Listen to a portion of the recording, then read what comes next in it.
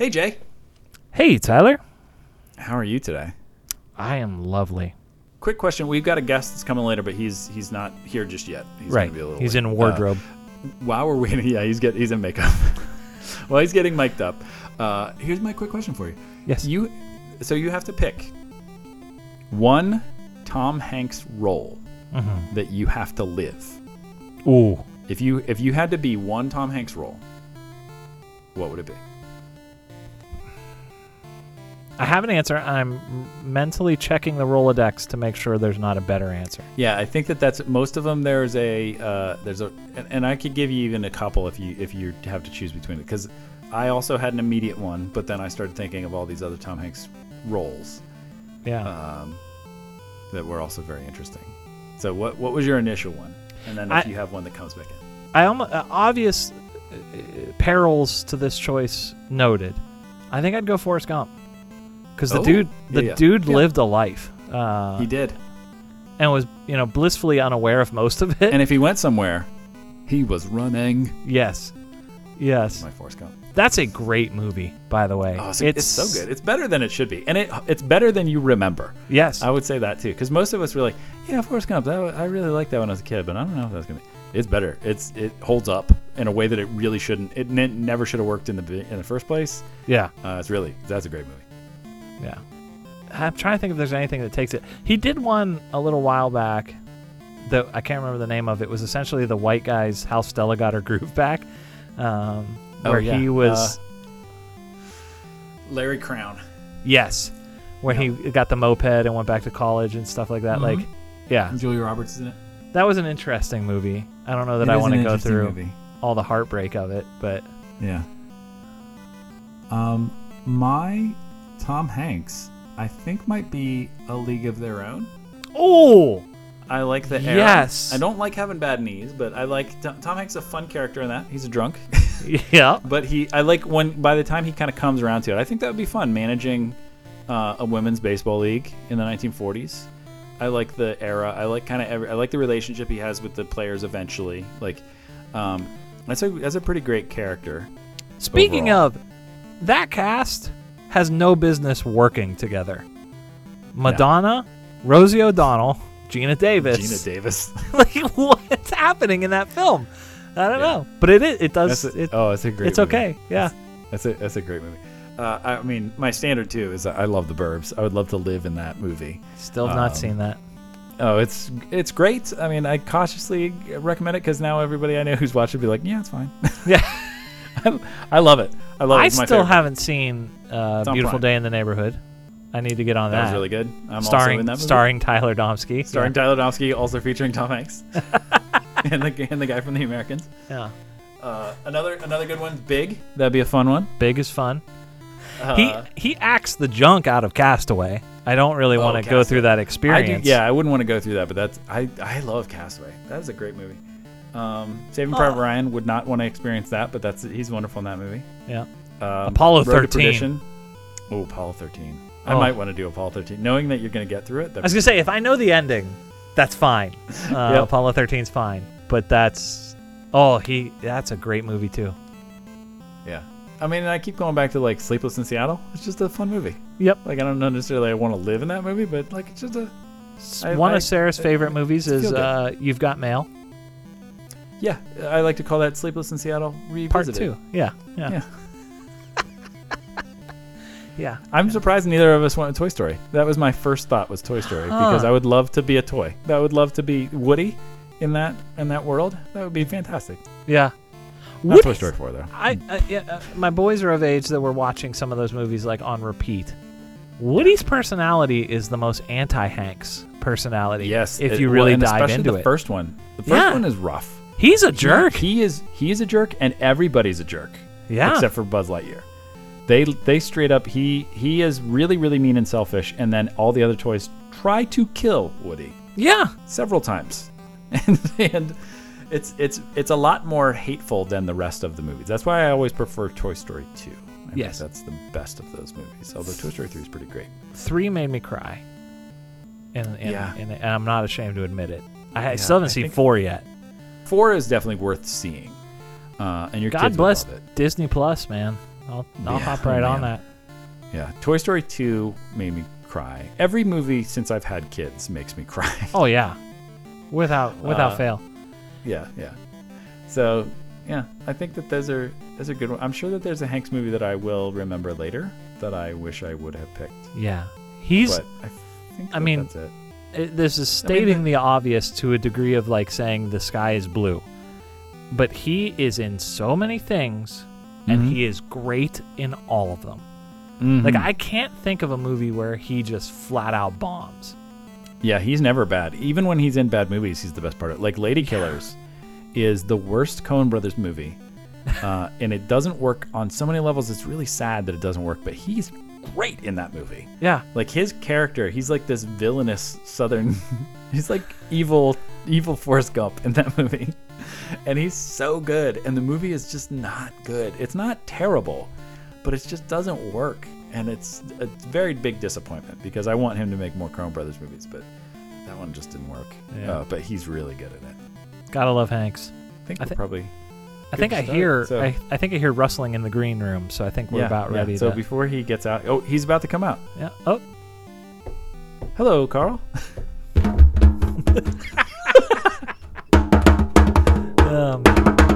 And we did. Oh, he brought some tin drums with him. Okay, so I'm Tyler.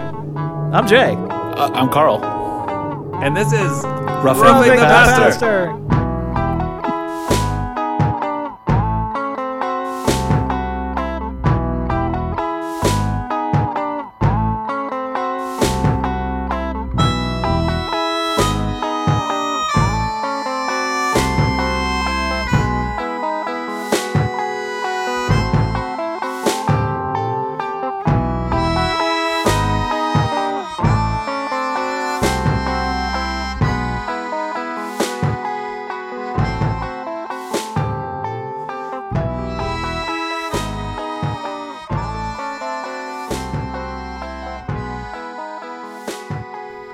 All right, so the Reverend Dr. Carl J. Anderson is back for Jayhawker, right? Isn't that your middle name? Carl had a great idea that I want him to talk about, because I think this is even as a pastor, I'm curious about this, and I would imagine that almost everybody that I meet when I tell them I'm a pastor, I think this is their immediate question in their head that they don't know how to ask, and so they don't. Mm-hmm. So I've been listening to you all, long time listener. Other than the one episode that I've been a part of, I guess maybe two now, and I've heard you talk about lots of things. But one of the things that has gotten me curious about you all in general, and Jay, I thought in particular about you with regard to this in the transition vocationally for you from only doing student ministries that's funny. to having to do all the big church stuff. Becoming a real pastor. I think it's a fascinating question. What do pastors do the other 167 hours of the week? Because there are a handful of folks that think that all pastors do is preach on a Sunday morning, and wondering what the rest of the week looks like. I also thought it'd be entertaining. I kind of secretly hope, and if I drop it in here, maybe it'll be the title, but I like the idea of how the sausage gets made. And I want to know how you all come about selecting your sermon topics and then going about prepping. Because full disclosure, I didn't know anything about that until I was in my second job. And I grew up in a church. I gave sermons at a church, but I didn't know how they taught giving sermons. So I just was curious to explore a little bit about that process for you all as well. So Jay, and part of this I thought could be educational and helpful for you as you think about what the arduous task of moving from 6 different youth talks a week on 4 different topics to 7 different crowds to one audience at one time. You know, that's a really big chore and task to step up into doing less. Can we do, I think this would be a helpful time, and Carl included, could we give 30 seconds each to our pedigree in terms of like how long we've worked for churches and in what capacity. So like how long you've been employed by churches. So I'll go real quick first. So I did youth ministry for 10 years, paid youth ministry for 10 years. I volunteered in college. And in the course of that, so I started in seminary and then had 2 calls where I was an associate pastor for youth. So 4 years at one in North Carolina and 4 years at one in Pittsburgh. And then for the last 4 years, I have been a head of staff, solo pastor, is a better way to say it, at a smaller church, a church of about 150 members. No, about just under 200 members, in Pittsburgh, Pennsylvania, only ordained person on staff. Very different kind of situation. I don't like the word pedigree, but breeding. Let's say breeding. Then. I did 2 years of work as a CE director, which is like cradle to grave education with a heavy youth ministry focus. And then Westminster, I did 10 years as a youth worker while going to seminary, working full-time and seminary at the same time. And then 3 years as an associate for youth and media and contemporary worship, which made my business cards legal paper. And then moved now. We were just talking, this is week 3 of a new job and people are always like, are you the senior pastor? And I'm like, no, I am pastor. Like there is nothing to be senior of. It's just, here we are. It's super small. So yeah, to Carl's point, it's a big culture shock I'm going through right this very moment. It's different. I have been vocationally employed by a church for the last 23 years. Give or take 13. Give or take a few minutes here and there. Was an intern for middle school, was a director of middle school, was a director of high school, director of high school, director of high school and middle school. Was ordained as a solo pastor about a little less than 10 years ago. And then I'm currently in my second stint as a parish associate, a part-time parish associate, which is just fancy Presbyterian talk for because I'm ordained, I get titles and can do ordained stuff. And then hot off the presses, hopefully tomorrow. Wait, what is today? Ooh. What is not in 2 days? I like that we both sat up too. Hopefully 2 weeks ago. In 2 days, I think I'm signing a contract to become a temporary supply, which is, again, fancy Presbyterian for I'm just getting paid to preach, but I preach at the same place. Sub. Yeah, a long-term sub, yes. It's the one who shows up for the pregnant teacher. She's not coming back. Yeah, I was that for a while. She's not coming back. She won't be here for a year. So this is also, on the download, this is also I can steal all of your ideas because I will be in the pulpit starting in a week, getting opportunities to do that again. So, and I'm a white man, so that's my pedigree. Oh yeah, we're all white men. If you haven't been able to figure that out, if that hasn't been painfully obvious, bearded white men with varying levels of hair. What I mean. So I did hear the Animal Crossing episode. Really, isn't a podcast what you call a group of white men?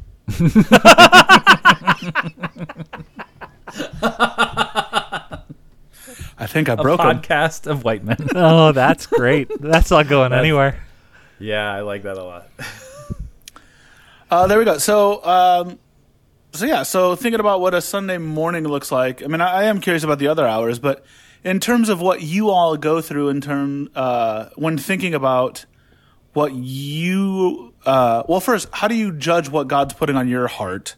And then we'll start to walk down the process of how do you find ways of sharing that, and how do you intersect that with what the greater church is doing with the tools that have been given to you. So I guess the first question is just a little reflexive.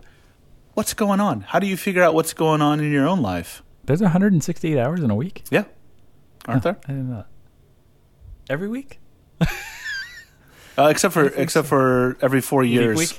Every 4 years. Leap week. You don't have leap week? We don't have that in the Central Time Zone. Yeah, that's true. So again, this is timely because coming from an associate pastor, where I actually just wrote about this on my blog, jasonfryer.com, where Trying to kick off the old dust off the old blog. But when preaching is so super episodic, maybe once a month, maybe twice, but usually just once. It very much was just, what am I feeling right now? What's going on in the cultural world around me? What am I noticing? I might even have like a couple weeks to prepare for something and kind of pour into it. I think this is where Tyler was. I a bunch of years ago turned to the lectionary, the Revised Common Lectionary. It's a series. I don't even know how long it's been around. Like, people don't pick it now. It's just a cyclical thing that keeps like 20, coming. 20, right? 30 years, Revised Common Lectionary? Yeah. I think. It's a 3-year cycle. Yeah. Of scriptures for every Sunday. Usually a Psalm, an Old Testament, a New Testament, and a gospel lesson. So New Testament, non-gospel. And right. non-gospel. So one of the letters, or Acts. Or Revelation every once in a while. Or Revelation. Once every 3 years. Yeah. When we're really feeling like we want to throw preachers a curveball. So coming to the laboratory, what I did, I took some advice from my interim senior pastor at Westminster as I was leaving, and pre-wrote a series to come here.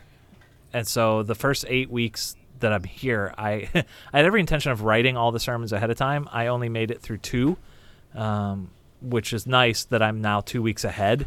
So I'm writing for 2 weeks out. All right, so week. let me stop there for a quick second. When you say that you're writing your sermon, are you jotting down all of the words that you're going to say? Are you outlining? What's that process look like for you? And I ask because I didn't know that pastors wrote sermons, partly because I grew up in a church where the pastors were fairly good oraticians, and they didn't have anything in front of them, so I didn't know. And my first gig outside of that church, I watched a pastor read a manuscript, and I didn't know what that was, and I spent the entire service going, "What the heck's going on here?" Yeah. Like, I can read. Like, let's do some stuff You just here. hand it to me. Yeah. When you say that you write it, what are you meaning? Let me interrupt just for a second to put for the lay person who may not understand this. We are going to talk about outlines, which could be a formal outline or just like notes on a page, and manuscripts. And a manuscript is a written out like word for word. Like, I'm writing a report and I'm turning that in. That's what Carl was talking about. So if every word of the sermon is written out, that's a manuscript. Other things are outline, which is kind of loosely defined. Those are the words that I would use, at least. And so I think that's helpful so that we can use those freely with people knowing what we're talking about. Yeah. So pre-seminary, I did outline, and it to the super casual end of what Tyler's saying. They're like just notes in an order of what I wanted to say. So like sometimes my outline will even say stuff like, tell the story about the minivan. And like, that's it. That's all that's written down. And I will wing it from there. Particularly as a youth leader. Oh, yeah. That's what you just have a note of, like, tell the lipstick story, then talk about John 2, and then pray. Yeah. Yeah. And it's just enough to keep me grounded because, as longtime listeners of this podcast will know, we tend to go off on tangents. But then in seminary, they were like, you have to preach off. By the way, do you guys remember those, like, Freezy Pops that you would stick in the freezer? I hate you. Seminary, they beat into our heads that manuscript was the way to go, that you had to read from a manuscript. And I, A, hated the process, and B, I don't want to say dyslexia because that's like a formal diagnosable thing, but like I get lost in a manuscript when I'm up in front of people. I very quickly, the way it's spaced or whatever, can't find. So it turns into just reading a book report for the congregation, which has to me no life to it, no energy in it at all. The best system I ever had was at Westminster. They required a printed manuscript at the end of the week to send to shut-ins and people like that. I don't have time for it now, but what I used to do is write the outline and then type up a manuscript, but preach from the outline. And doing that was actually kind of cool because the manuscript, you would phrase certain sentences the way you wanted them and make them, kind of land, and I would put those back into the outline as say it this way instead of just tell the van story. Like use this specific sentence because it sounded cool, flowing into other stuff. Again, I don't have time for it now. But yeah, that's kind of the form of what I'm writing. Tyler, what about you? Well, I've had it's been interesting, especially when in the last 4 years, going from preaching as an associate, preaching once every, like 6 times a year, maybe, and doing like weekly youth group. So that like the Bible study, I would do a Bible study and a youth group, and those became kind of the times that I was doing sermons effectively, like being expository of the word. In terms of once I started preaching every week, the system had to become very different, because a lot of times when I preach, I would know like a month and a half out I'm going to preach at this point, so I'd start thinking about it a month and a half out, and it's a very different thing. So I used to do manuscripts when I first started, again because seminary kind of tells you you're supposed to do that. And the thing about manuscripts is that it helps you with timing and focus. Again, two things that are helpful. And it also helps with wording. So you get to say exactly the way you wanted to say something is a whole lot easier with a manuscript because you have more time to think about it. What I found, and this is half through talking to youth groups weekly and then preaching like every other month, is that when I was doing the sermon from the manuscript, I was telling them something from another time. I was giving them a report of here's what happened. Here's what I thought on Tuesday or Thursday or Friday night or whatever. Like, let's be honest. How many sermons were done on Tuesday? When I was doing manuscripts, it was like the Thursday Tuesday or Friday. before? Like, that's crazy. Not Tuesday. No, not Tuesday. Well, if I had been working on it like for a month, then maybe by that makes sense. But it really, especially because the youth group meetings there's so less stress about it. Like you're present in the room and you're responding to the people in the room, and you are part of, even though it's a monologue, it still feels like a conversation, and a manuscript takes that away. So what I found, I quickly kind of got away from manuscripts and got more into notes, and part of that is that the correlation that I had was the difference of if you go to a bookstore and there's a reading, an author is there to read from their book. That's what a manuscript feels like. Like it's fine, but they're not telling me, they're not talking to me. They're presenting something that's about them. To me, preaching without a manuscript felt more like a stand-up comedian. And I really think that that's an important, to me, and I don't say that because sermons are supposed to be about jokes or trying to be entertaining or funny, but there's something about a stand-up comedian where you can't do stand-up comedy without an audience. Like you can practice it, you can be a musician and never perform live. You can be an author and never see another person. You can write manuscripts and never have to think about the congregation, but you can't practice stand-up without doing it in front of people.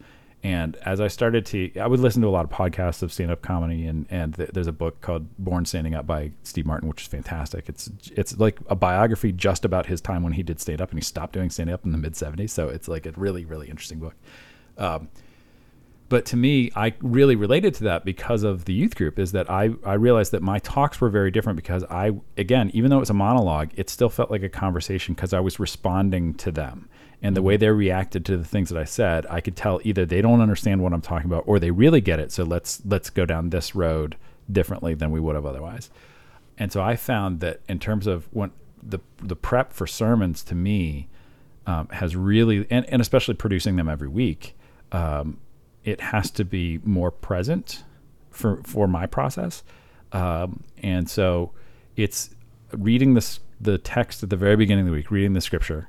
I lean towards the lectionary again because then I'm not just picking the ones that I want to do. I'm kind of following a flow, and I'm in conversation with churches throughout the world. So we're all kind of talking about the same thing each week. Let me ask a quick clarifying question. Sure. How do you go about selecting? So if there are typically 4 passages on any given day of the lectionary, how do you go about picking? Because you still do get to choose your favorite. Yeah. You're just choosing from a limited supply as opposed to the entire. When I realized that real easily is that there's always an easy one and there's always a hard one. And I usually, at first I would lean towards the easy one, and then I realized, no, I'm going to lean towards the hard one. And then I realized in preaching every week, I found it more advantageous to stick with a track. Mm-hmm. And I usually preach on 2 texts to have them in conversation, which is something that Robert Messner, who was a professor at our seminary, really liked the idea of. He said how the New Testament and Old Testament are constantly in conversation, and they're both talking to each other. It's not just the New Testament knowing about the Old Testament. It's also our understanding of the Old Testament is informed by understanding the New, and vice versa. And so I found that really intriguing. And so 95% of my sermons are Old Testament and New, and how can those 2 texts tell us something new? It's the peanut butter and chocolate. When you put them together, you can still taste both flavors, but it's a brand new kind of flavor. So I almost always will pick the gospel and the Old Testament lesson. The interesting thing is that there's the mystery 5th text, because the lectionary also has the narrative Old Testament. There's the topical Old Testament, which is always one picked to the formers of the lectionary were like, this leads, the gospel lesson is actually about this, and so they'll tell you something that's different. And then there's a narrative Old Testament that's like, we're working through Genesis for the next 4 months or something like that. And so I am a little bouncy with which of the Old Testament texts that I'll use, but I tend to stick with the gospel and then the Old Testament, and let those 2 kind of talk to each other. Jay, have you figured out a pattern at this point as to how to use the lectionary? I'm assuming, based on what you've already said, that you use lectionary as well. I did for a while at Westminster. Okay. Is your series, like, what's the theme? Is there a weekly theme? Like, how's your series formed? So it's, and this, I was thinking this while you were talking too. I mean, seminary gets a lot of things wrong about sermon writing, but a lot of things right too. No, it's 100% true. Hold on. So I apologize for interrupting. That's not unusual for this podcast. Please interrupt. There are a handful of moments, I'm going to guess, in Tyler's entire life that he has been legitimately angry and upset. Like, there are things that probably pushes buttons or frustrate him, like when your shoes come untied or stuff like that. We had a seminary professor. We only had a single preaching professor. And no, he was married. He was not well received by a reasonable portion of the student body at the time, and I'm not fully certain what the issue was.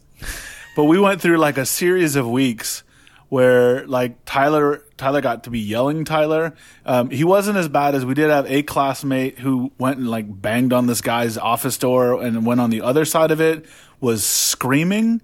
Wow. To which the professor also screamed back.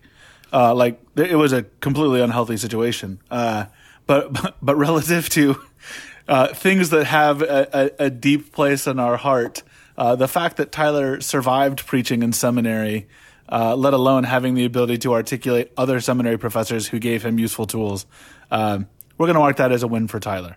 But I just had that goes in the win column. Yeah. And to put it to clarify, which Carl, you did say this, but I never yelled at the guy, but I did go in, and I had some interesting conversations with him about his grading process. And every time I did, he reminded me, "Well, I went to Princeton," which I was like, that puts a good idea about kind of where this professor was.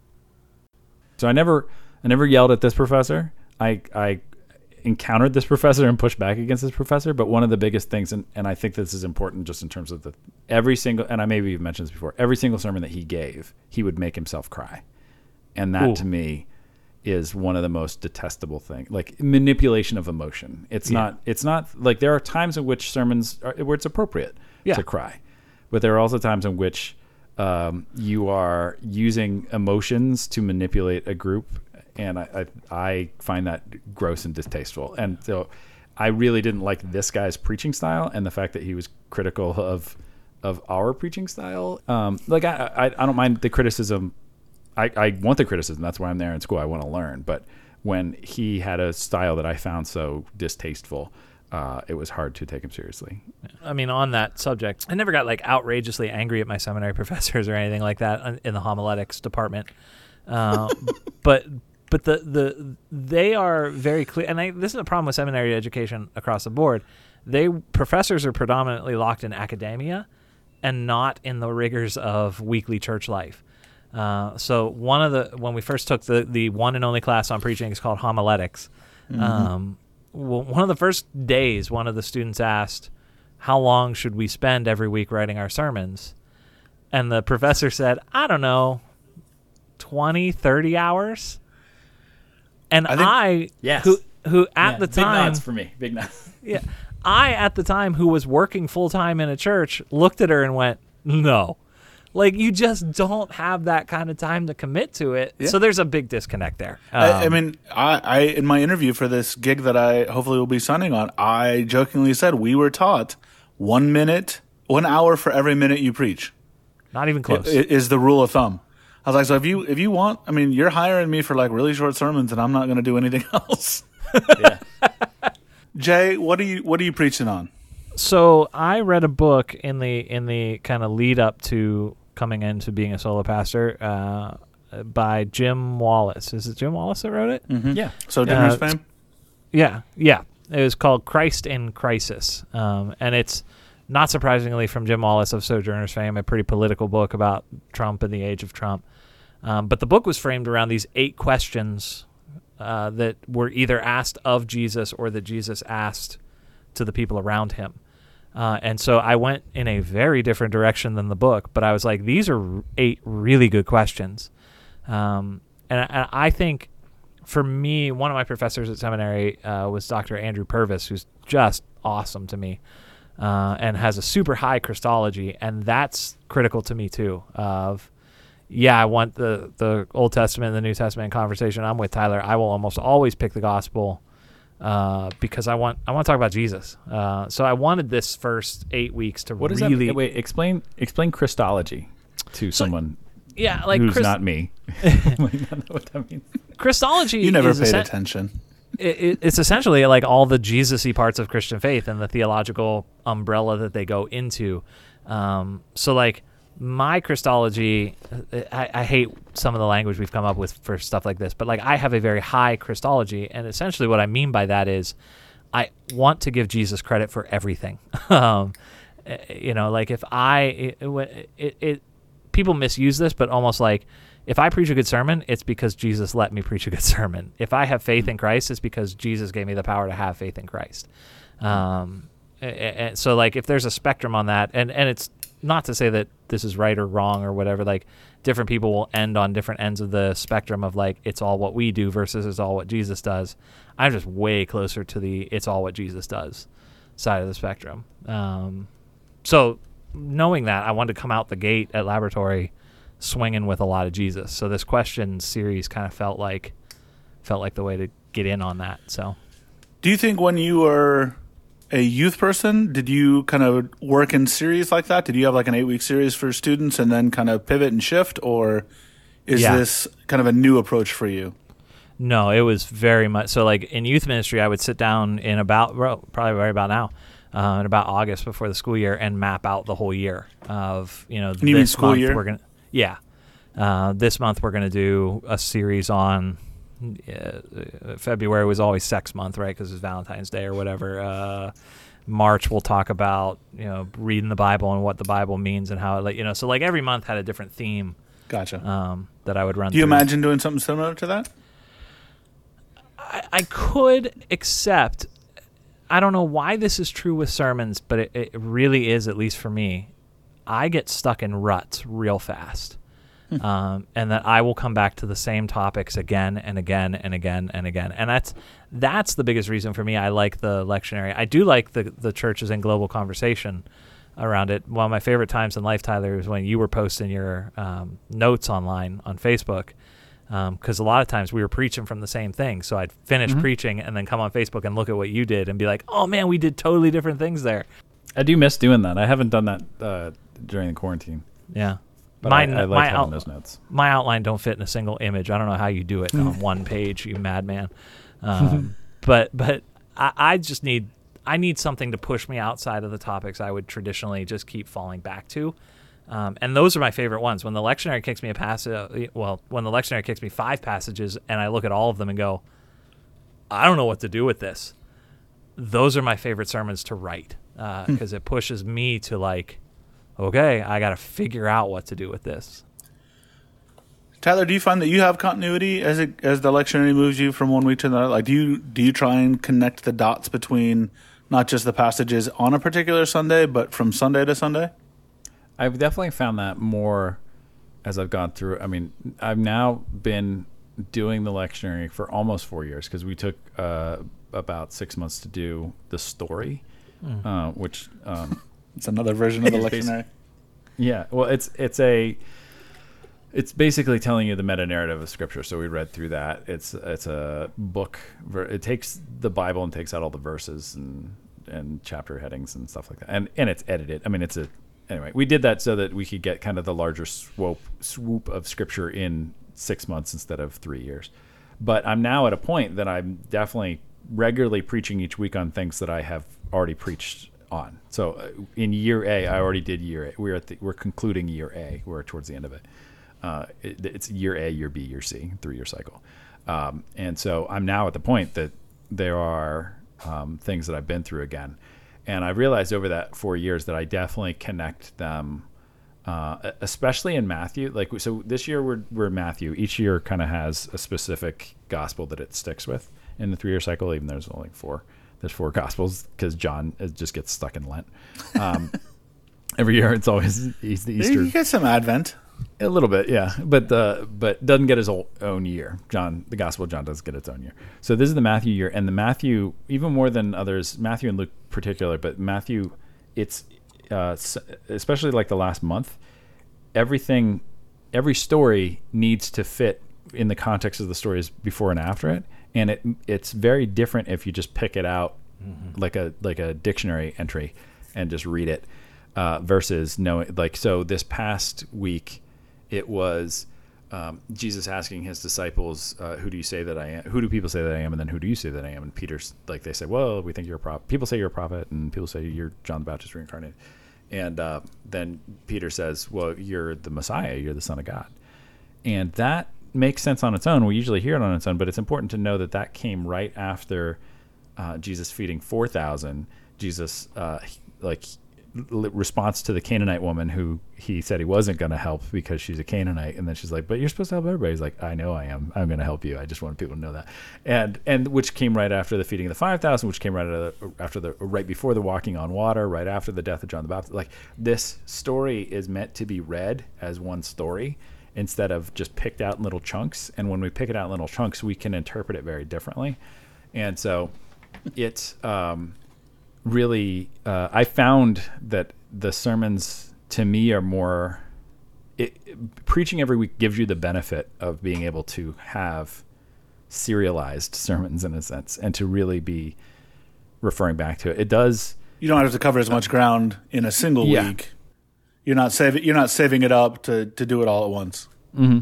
The hard thing about that is that it does imply that people were paying attention every week or were there every week.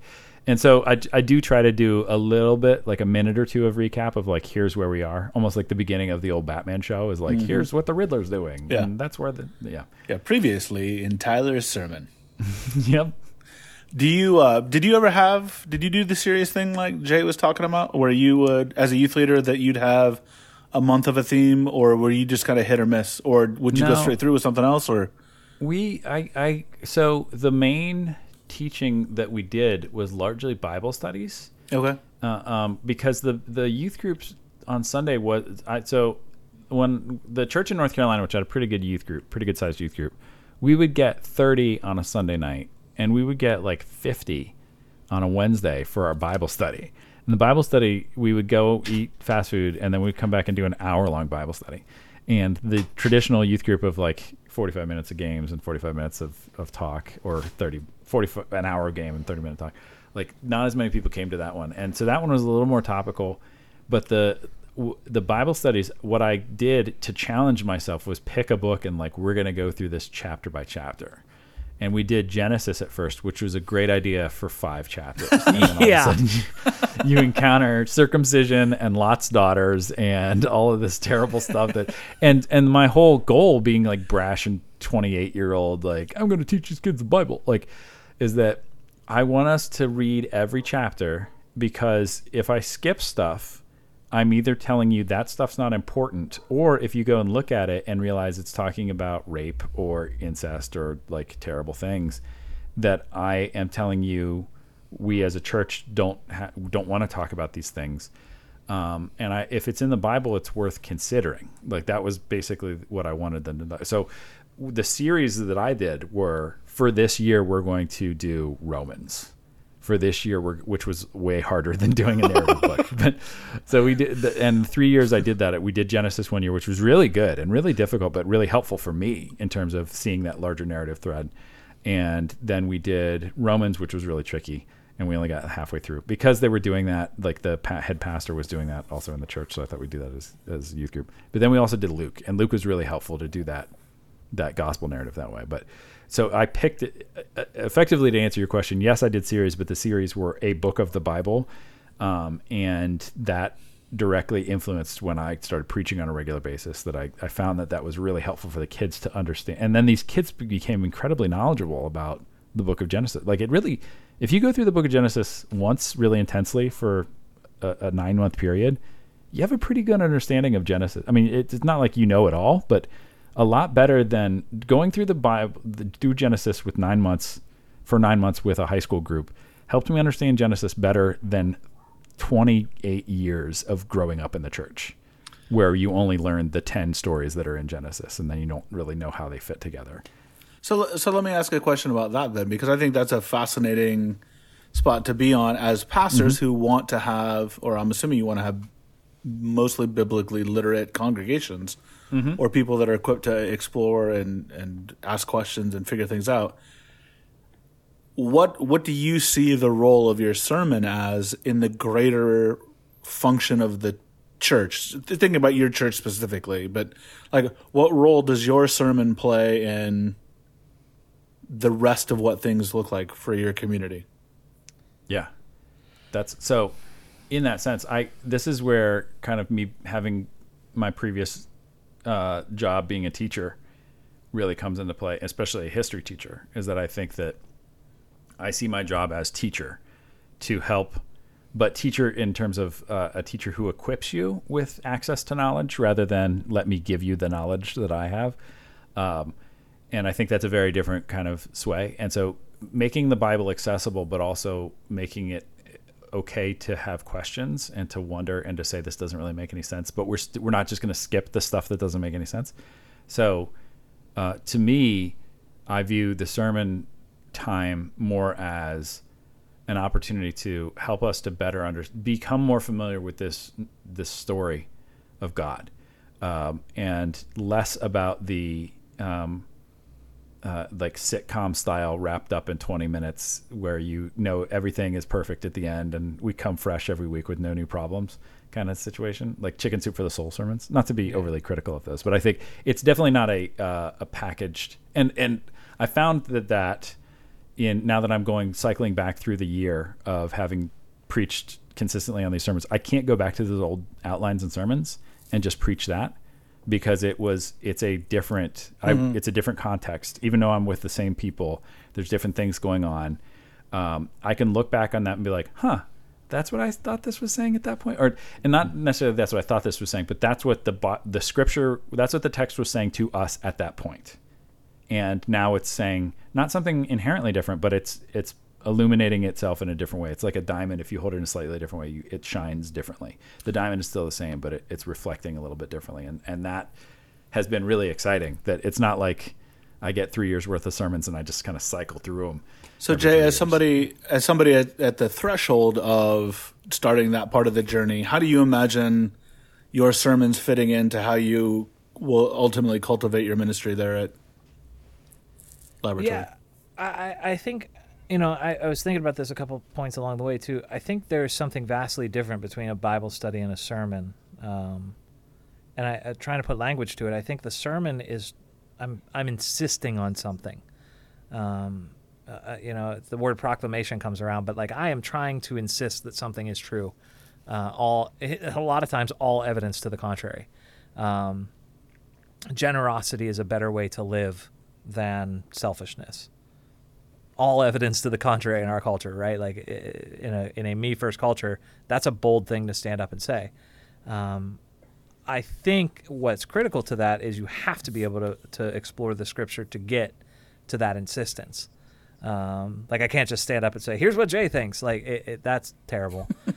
So there is educational pieces to it. Like almost every scripture, every sermon I start with, the heading of my outline is deep dive. And it's like, okay, let's unpack this scripture as deeply as we can. Not so that you can know it in a sort of academic sense, but like these are all the reasons why what I'm about to say is true. And then I'm going to take it from there and say, okay, here's what I think this scripture is pointing us to and why. By the way, every week I keep coming to you with a new insistence of something that's relevant for today is because this book is still relevant for all time. This book has something to say constantly. Do either of you have guardrails that prevent the fancy seminary word that we were taught as eisegesis, you bringing your own opinions? Do you have guardrails that help prevent you from making it about this is what Jay says? Like, I agree with the message that generosity is the healthier way. But it's possible that while you can get there from scripture, it's also possible that that's just what you're bringing, that there are good secularists that would hold that opinion regardless of what scripture said. And there are people who are faithful church folk who hold bad opinions that bring those bad opinions to what and how they preach. So just curious if you all have guardrails to kind of check Tyler and Jay at the door as you figure out what you need to insist on every week, even if it's something that might require your wrestling with something deeper. I think a couple of guardrails for me, at least, I'll try to be quick, is one, the lectionary itself is a guardrail. Because again, I didn't pick these texts. They're what were handed to me, and I've got to make something of them.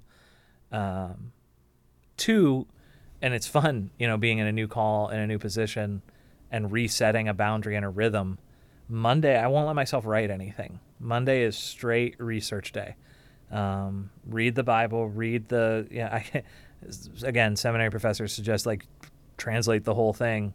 No one has time for that. But go find the important words, right? If this word seems weird, I'm going to go dig it up in Greek and Hebrew and try and see why this weird word's popping out all of a sudden. But Monday, I won't let myself put any pen to paper. It's just read, think, and then let it marinate for a day or two. But the biggest guardrail for me is this thing Ed and I came across when we were preaching at Westminster was the best sermons are the ones where I am insisting something to myself. It is one thing to make a proclamation that I believe this, so let me tell you how you ought to believe. That's one thing. It's another thing when I am feeling really selfish and boldly proclaiming that generosity is a better way. My sermon should be as challenging to me as it is to anybody else in the congregation. And in the writing process, somewhere along the way, I know when I'm not doing that. And that's when it's kind of okay, back up a bit, try something different, because you're getting a little self-righteous on this. Yeah, I echo that a lot. I think that I go into the process less about how do I turn this into a sermon and more about what is this saying? What is this convicting me of or asking me to do? And in that sense, it is it's proclamation in that way. And I've realized kind of the setup that I've had, the system that I've fallen into is the beginning of the sermon is talk about kind of dig into what the story of the scripture was, what the scripture was, and kind of help us to understand it as in a real sense, if this really happened, these are real people. And demystifying it to understand it as real. And then an example from kind of today that in some ways usually feels out of the blue, and then connecting it at the end so now what should we do about it? What is this passage telling us to do? And a lot of that comes from what is this passage telling me to do? and not everyone should do what Tyler should do about this, but how is this passage? All of these things should be encouraging us to live our lives differently or to do something. Like the whole framework of Reformed worship is that it's centered around the Word, and that we gather around the Word, we listen to the Word, and then we respond to the Word, and then we are sent out by the Word. And the whole idea is that now, having heard our challenge for the week, how are we going to go and do things differently than we would have otherwise? And so that's to me, the rail is that, not what do I want people to believe that I also believe, but what am I feeling challenged by in my own life that I think is relatable to other. What are we as a culture being challenged by? And especially, what is Jesus saying? Not how do we get that to fit into the way we're living our lives to justify what we're already doing, but how does that challenge what our typical, what if I hadn't heard this or read this week, I would live my life in this specific way. Yeah. Having read this, does that change what I do with my life this week? And if it does, then that's the challenge that I think it has for all of us. Yeah, I and it's fun now because again, I'm living into preaching every week and realizing that I have like 5 stories and illustrations that get used up real fast. But one of the things Ed and I figured out to figure out whether or not a sermon was successful was after we write it, or even a little bit like in the process, we should be able to answer the questions: what do you want them to know, and what do you want them to do? Yep. And for me, a judge of whether a sermon was successful or not is what people say to me after church. If I can hear either of those sentences sort of kind of repeated back to me, then I landed. If I don't, then I miss something. I mean, that's a fantastic question in and of itself. Is what's the best, worst, weirdest response to a message that you've ever given? I mean, just the idea that, oh, I didn't even know that had the possibility of being what landed. I think is quite curious. But I mean, that's a great metric to understand. Are you able to translate how the Spirit's moving in you to helping move in the community? I mean, and that seems ultimately like one of the priorities of a pastor. The teaching analogy worked in, like when doing teaching and writing lessons plans, kind of the way they teach you is start with this question. At the end of this lesson, the students will be able to blank. And it's always a real thing. It's not like we'll be able to know history better. Like it's or I mean, it could be we'll be able to understand the causes behind the War of 1812. Like it could be knowledge, but it's definitive that if you ask them the question at the end of this, they could give you the response, the desired response, or something like that. And so, looking at every sermon as the students, the congregation will be able to, or will be able to respond in this way, kind of like you're saying. Or even the extra will have experienced. Yes. Like I think that's a reasonable thing for part of the differentiation of what happens in worship is what they're present to during that time. But again, that's a really good metric. Yeah. Yeah, I mean, it's counterintuitive, the best and worst responses. The worst responses are, and I got this a lot at Westminster when I'd come up and preach at the traditional services, like almost hey, when you speak, complete sentences come out of your mouth, and we're really proud of that. Like that.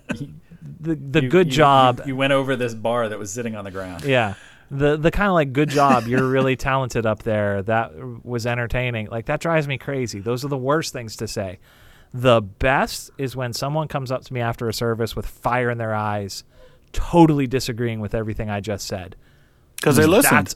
Because that's awesome. And like I will have that over and I will go home happy as a clam over those debates that come after worship, because there's engagement with it. Like there, even if it never resolves, even if they drastically disagree with me, fantastic. We engaged with something. And I think that's huge. Okay, so curious question as we're getting close to what I have in terms of time with you guys now. What are you talking about this coming week, and how does that intersect with the world that we're living in this week? The question for this week, which will be old by the time you hear it, but the question for this week is, why are we afraid?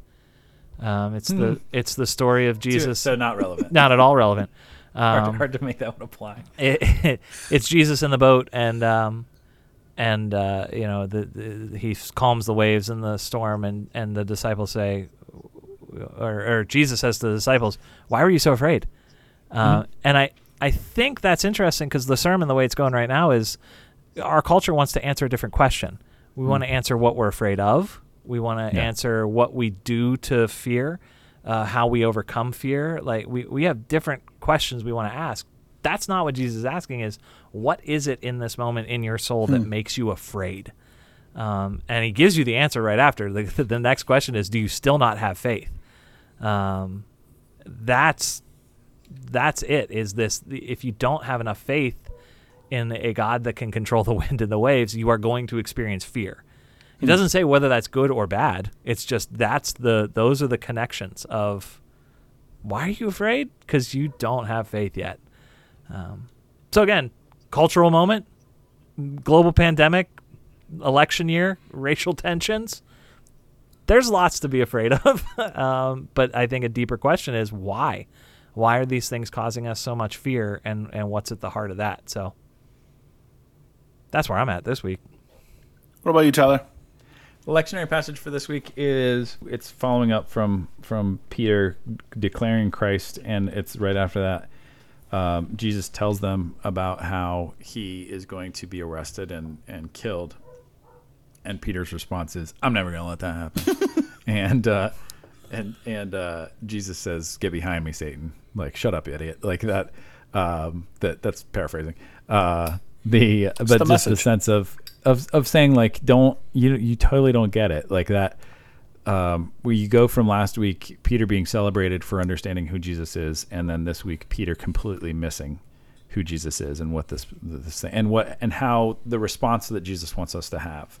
So, the question, and I think that sometimes it's hard that the lectionary is so relevant to what we're talking about so consistently each week that I feel like I don't want things to seem overly political or overly. I don't know, like that they are. Overly political. I think it gets it. To quote, but they are. To quote Arrested Development, I got to get political. Political, I got to get. Yeah.